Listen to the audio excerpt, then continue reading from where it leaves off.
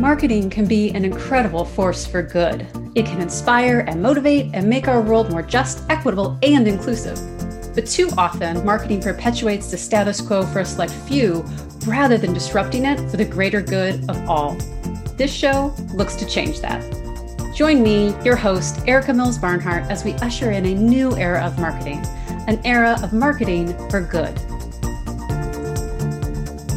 Unleash the words.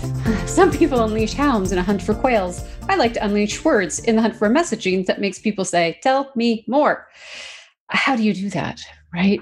Tricky question. Before we go there, because that is what we're going to talk about today, super quick refresher on the Claxon method.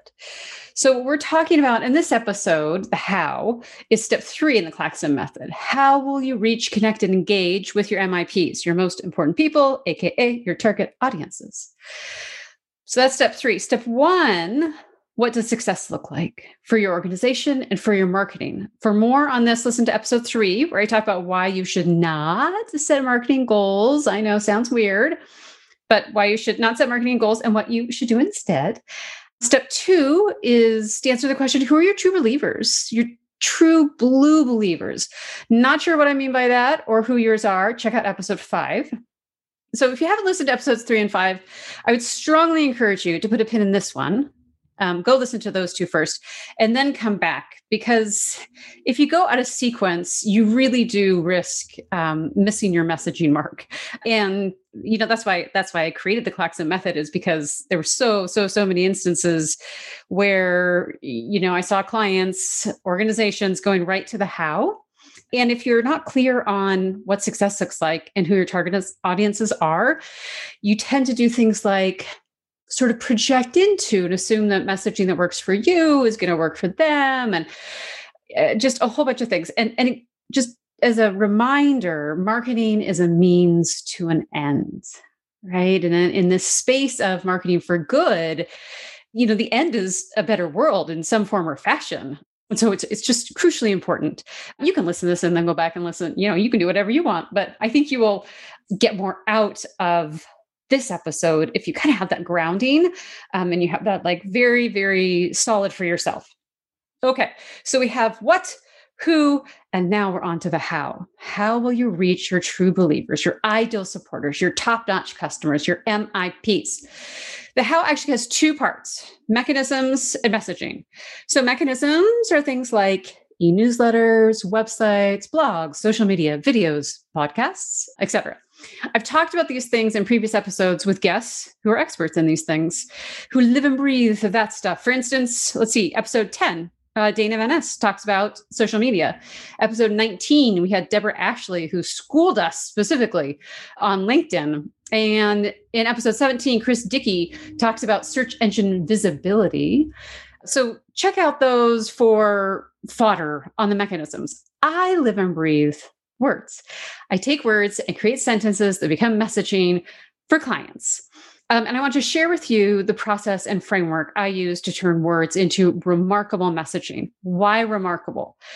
Because you want people to remark on what you're saying or what they're reading about your organization. You want them to remark on it to you in the form of follow-up questions, and to others in the form of word-of-mouth marketing. So to be remarkable, your messaging needs to be concise, compelling, and repeatable. And that sounds so simple when I say it like that. Concise, compelling, and repeatable. Just do that. But that's it. That's a high bar, right? There's that phrase, I would have written you a shorter letter, but I didn't have the time, by Blaise Pascal, which we attribute in the United States to Mark Twain, but he was paraphrasing. For the record, it's a high bar, right? The other thing that comes to mind is the quote from Antoine de Saint-Exupéry, who wrote the Little Prince, one of my all-time favorite books. And he said, perfection is reached not when there is nothing left to add, but when there is nothing left to take away. Nothing left to add, but nothing left to take away. And we don't want perfection to get in the way of progress. But I do think that idea of sort of having a mindset where what you're doing is pruning, right? It's easy enough to add. That's how we get to mission statements that have 6 semicolons in them, right? You're just adding. And when you tell people you're everything, they remember nothing. Okay, so really hold on to this idea of concise, compelling, and repeatable. Messaging's job fundamentally is to move someone along an engagement cycle from knowing you, your organization, to understanding about you, and then to engaging. Okay. No, KNOW, not NO. Right. Like, does somebody know you exist? Right. So first you got to get on the radar. And then what do they really know about what you stand for? We're going to talk a little bit more about this. It's surprising how often people sort of just jump over the knowing, or they assume that everybody knows them.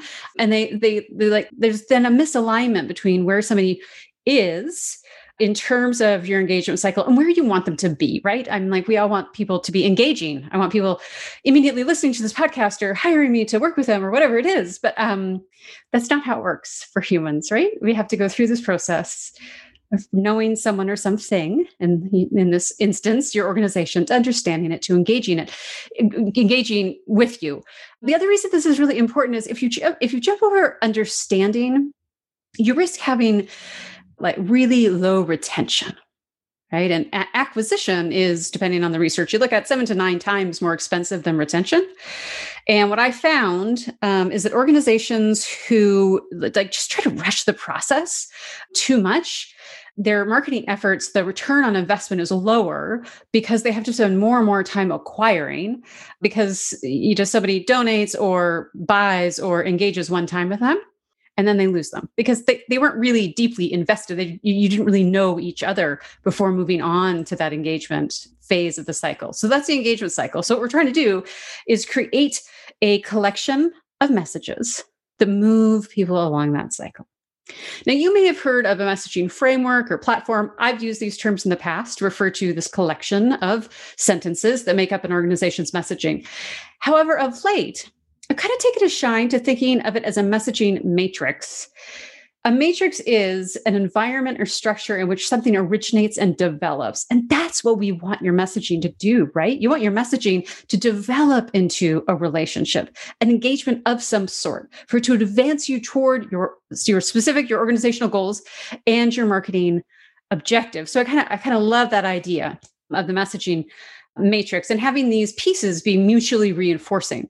So what messages are part of the matrix and how do they align with the engagement cycle? All right. There are 2 types of messaging.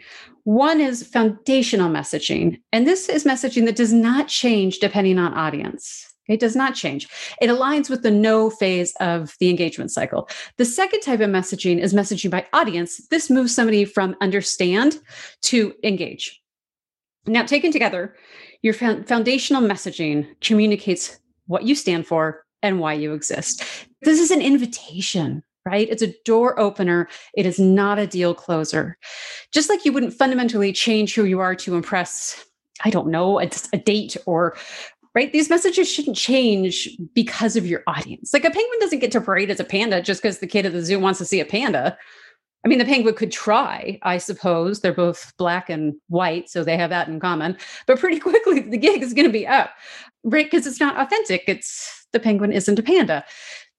This is how I kind of want you to think about your foundational messaging. Is like, well, I'm going to be good with being a penguin, right? We're going to be good with who we are, and we're always going to show up in that way. Foundational messaging includes, the following 4 elements. I'm going to say them once, just so you know what they are. And then I'm going to go back and talk a bit more about each one. Values, vision, purpose, mission. I, for a long time, used the traditional mission, vision, values trifecta.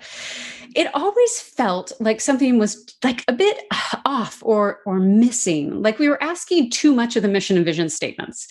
Professor Jody Sanford is the incoming dean at the Evans School of Public Policy and Governance at the University of Washington, where I teach. And we were having some conversations, and she felt really strongly, as she was thinking about the direction of the school, the purpose needed to be a part of the equation. So thanks to her, thank you, Jody, I realized that purpose was the missing link. Both vision and purpose speak to why you exist, but vision is the bigger picture. It's why you do this work at all, and what will be better in the world writ large because you are doing this type of work. Whereas purpose is specific to your organization's why.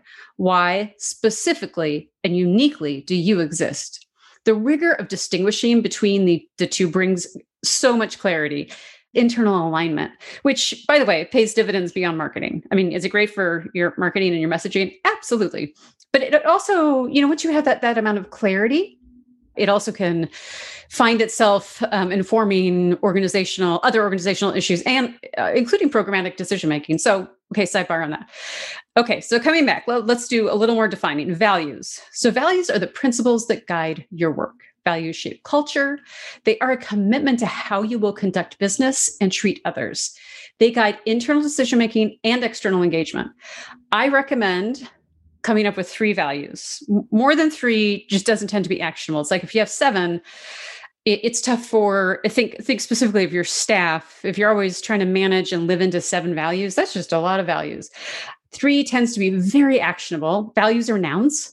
So pick 3 nouns and then write short sentences to explain the importance of each to your organization. Like, what does it mean to you? Why is that one of your 3 core values? You can write, some organizations, I'm sure you've seen it. You can write a value statement as a sentence, which is fine. But I find that when organizations try to write a full value statement sentence, maybe that's redundant, statement sentence. Anyway, you know what I mean? It's not quite the level of clarity that you're going for. So that's why it's my preference to work the process that you identify the 3 words, and then you write the little blurb. I refer to it as the blurb that explains each of those nouns, each of your values. Okay, so values, that's the principles that guide your work. Vision is where you're going and why you're going there. Vision expresses what will be better in the world in the future because of the work you're doing today. Vision is your inspiration. It is your inspiration, okay? Then there's purpose. Purpose is why your organization exists. Purpose is your reason for being. It grounds your work in meaning on a day-to-day basis. It motivates your actions and guides you towards your vision. And then we get to mission, what you do and how you do it. So mission is the actions you take to get to your vision, and it brings your purpose to life. Okay. Now you may actually, before I go on with that mission. So if values are about nouns, mission is about action. Therefore, mission is about verbs. Okay. So in that when I'm doing this work with clients, we pick 3 nouns for the values. With mission, we start with your verb, right? Pick the verb. It's the action words is the superheroes of every sentence. And so this is from a messaging perspective, it's really important, but it's actually really, the verb in your mission statement is really the commitment to how you're going to achieve your vision. So your commitment to this is the way in which, the explanation of the way in which you are changing the world on a day-to-day, hour-by-hour basis. So start with your verb, okay, with the mission statement. Now, you may slightly tweak these for different contexts. Right? These different elements. Like when you're writing web copy, it may just be slightly different versus, say, how it shows up in a donor appeal, or maybe you're at a Rotary Club and you're introducing your organization verbally.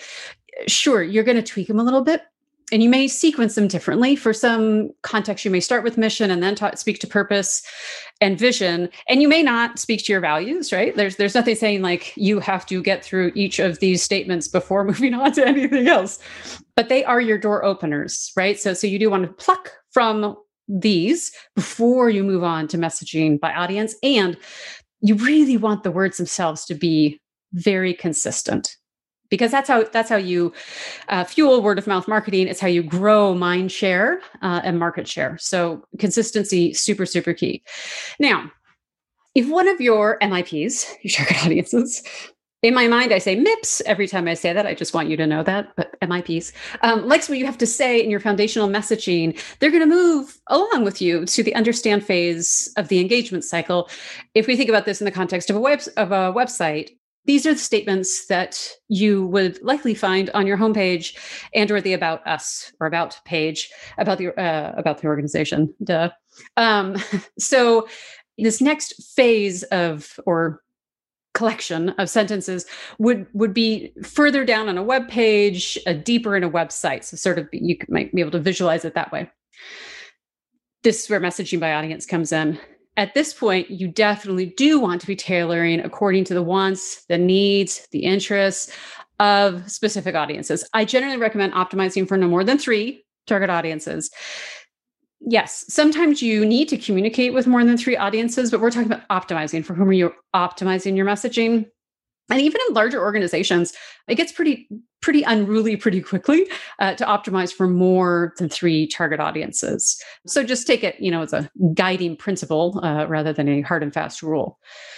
Okay, so that's kind of the frameworks or the matrix, the elements of the matrix. I mean, if I were you, especially if I was a leader of an organization, thinking that's all well and good, yes, we probably need to do some of that work for our organization. How do we actually do it, like super tactically speaking? So I want to speak to process of it. I joke that I recommend that a process for developing your messaging ought to be democratic at the beginning and draconian at the end. And what I mean by this is you want everyone's voice to be heard. Staff, board, volunteers, customers, clients, patients, it just really depends on your organization. You want broad input to get, their 2 cents at a fairly high level. When I work with clients, I always do a survey. I look at all the documents that they can offer me. I go through and, do discovery. Then we create the survey, generally online, and we get input on very specific questions.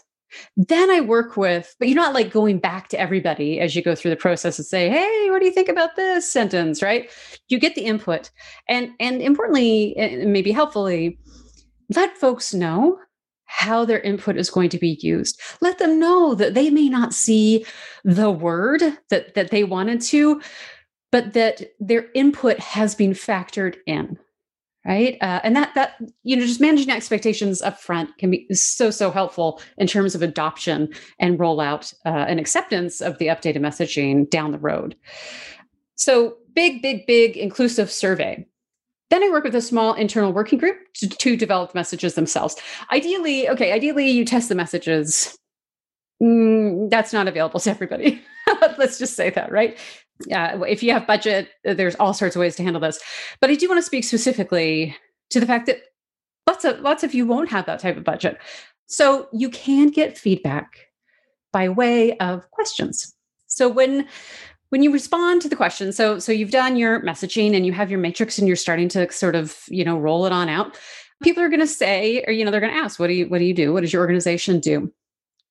What questions do you get in response to your answer? Your answer, of course, being, if somebody doesn't know you hardly at all, something from your foundational messaging. If they know you a bit more, it's going to be from your messaging by audience. Do the questions lead someone further along the engagement cycle, right? Do they is it a generative conversation? If so, you're on the right track, okay? If somebody seems straight up baffled, there might be some refinements that will bring clarity. Okay.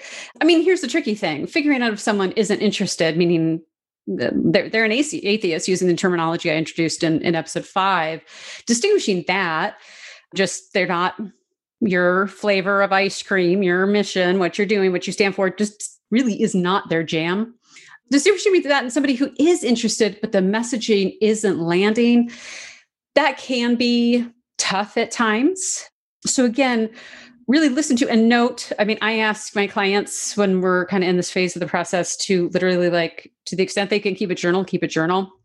Sounds kind of goofy, but what we're looking for there is to see, are you consistently getting the types of questions that are moving people along the engagement cycle? So if you keep a journal, then we can all compare notes on that. And pay attention to body language. If you're in person, you'll get a lot off of body language. And, if it's the former, if it's somebody who's an atheist and your jam just isn't their jam, you got to let it go. You have to let it go, right? The work of the messaging is to connect with your believers. Okay. So in future episodes, we're going to start looking at examples of all of this, the foundational messaging by audience. How does this matrix come to life for different organizations? But I want to first introduce you to the basics, to the terms and the concepts, and then we'll build from there. Soon, also, I'm going to be releasing Messaging Matrix resource, be free, that you'll be able to download and work through on your own. So if you want to be sure to get it, go to Claxon Marketing and sign up for Claxon's email list. And then you will be the first to know when that becomes available. Okay. Because I want to acknowledge this episode's fairly theoretical. We've had a whole bunch of very concrete episodes. And so if you're like, oh, but it doesn't entirely make sense, stick with it. Like I said, we're going to be bringing this to life in future episodes. But to review, here's what I'm hoping you're going to take away from today's episode. There are 2 types of messaging that make up your messaging matrix: foundational and by audience. Foundational messaging aligns with the know phase of the engagement cycle. It's that door opener. It's what you stand for. By audience aligns with the understand and engage phases. Okay. Foundational messaging includes 4 elements: values, vision, purpose, and mission. And honestly, when you really feel great about those 4 elements, when you have those nailed, the messaging by audience and how to calibrate it for context and all of that comes it's like a breeze. You will fight hard for those 4 elements. It is rigorous to prune away, but the return on investment is so worth it. And if you need or want help developing your remarkable messaging, get in touch. I love helping organizations with this work. I love unleashing the words. I'm not lying. I really, really love it. So all my contact info is in the show notes. Thank you so much for listening. Thank you for making the world a better place. Do good, be well, and I will see you next time.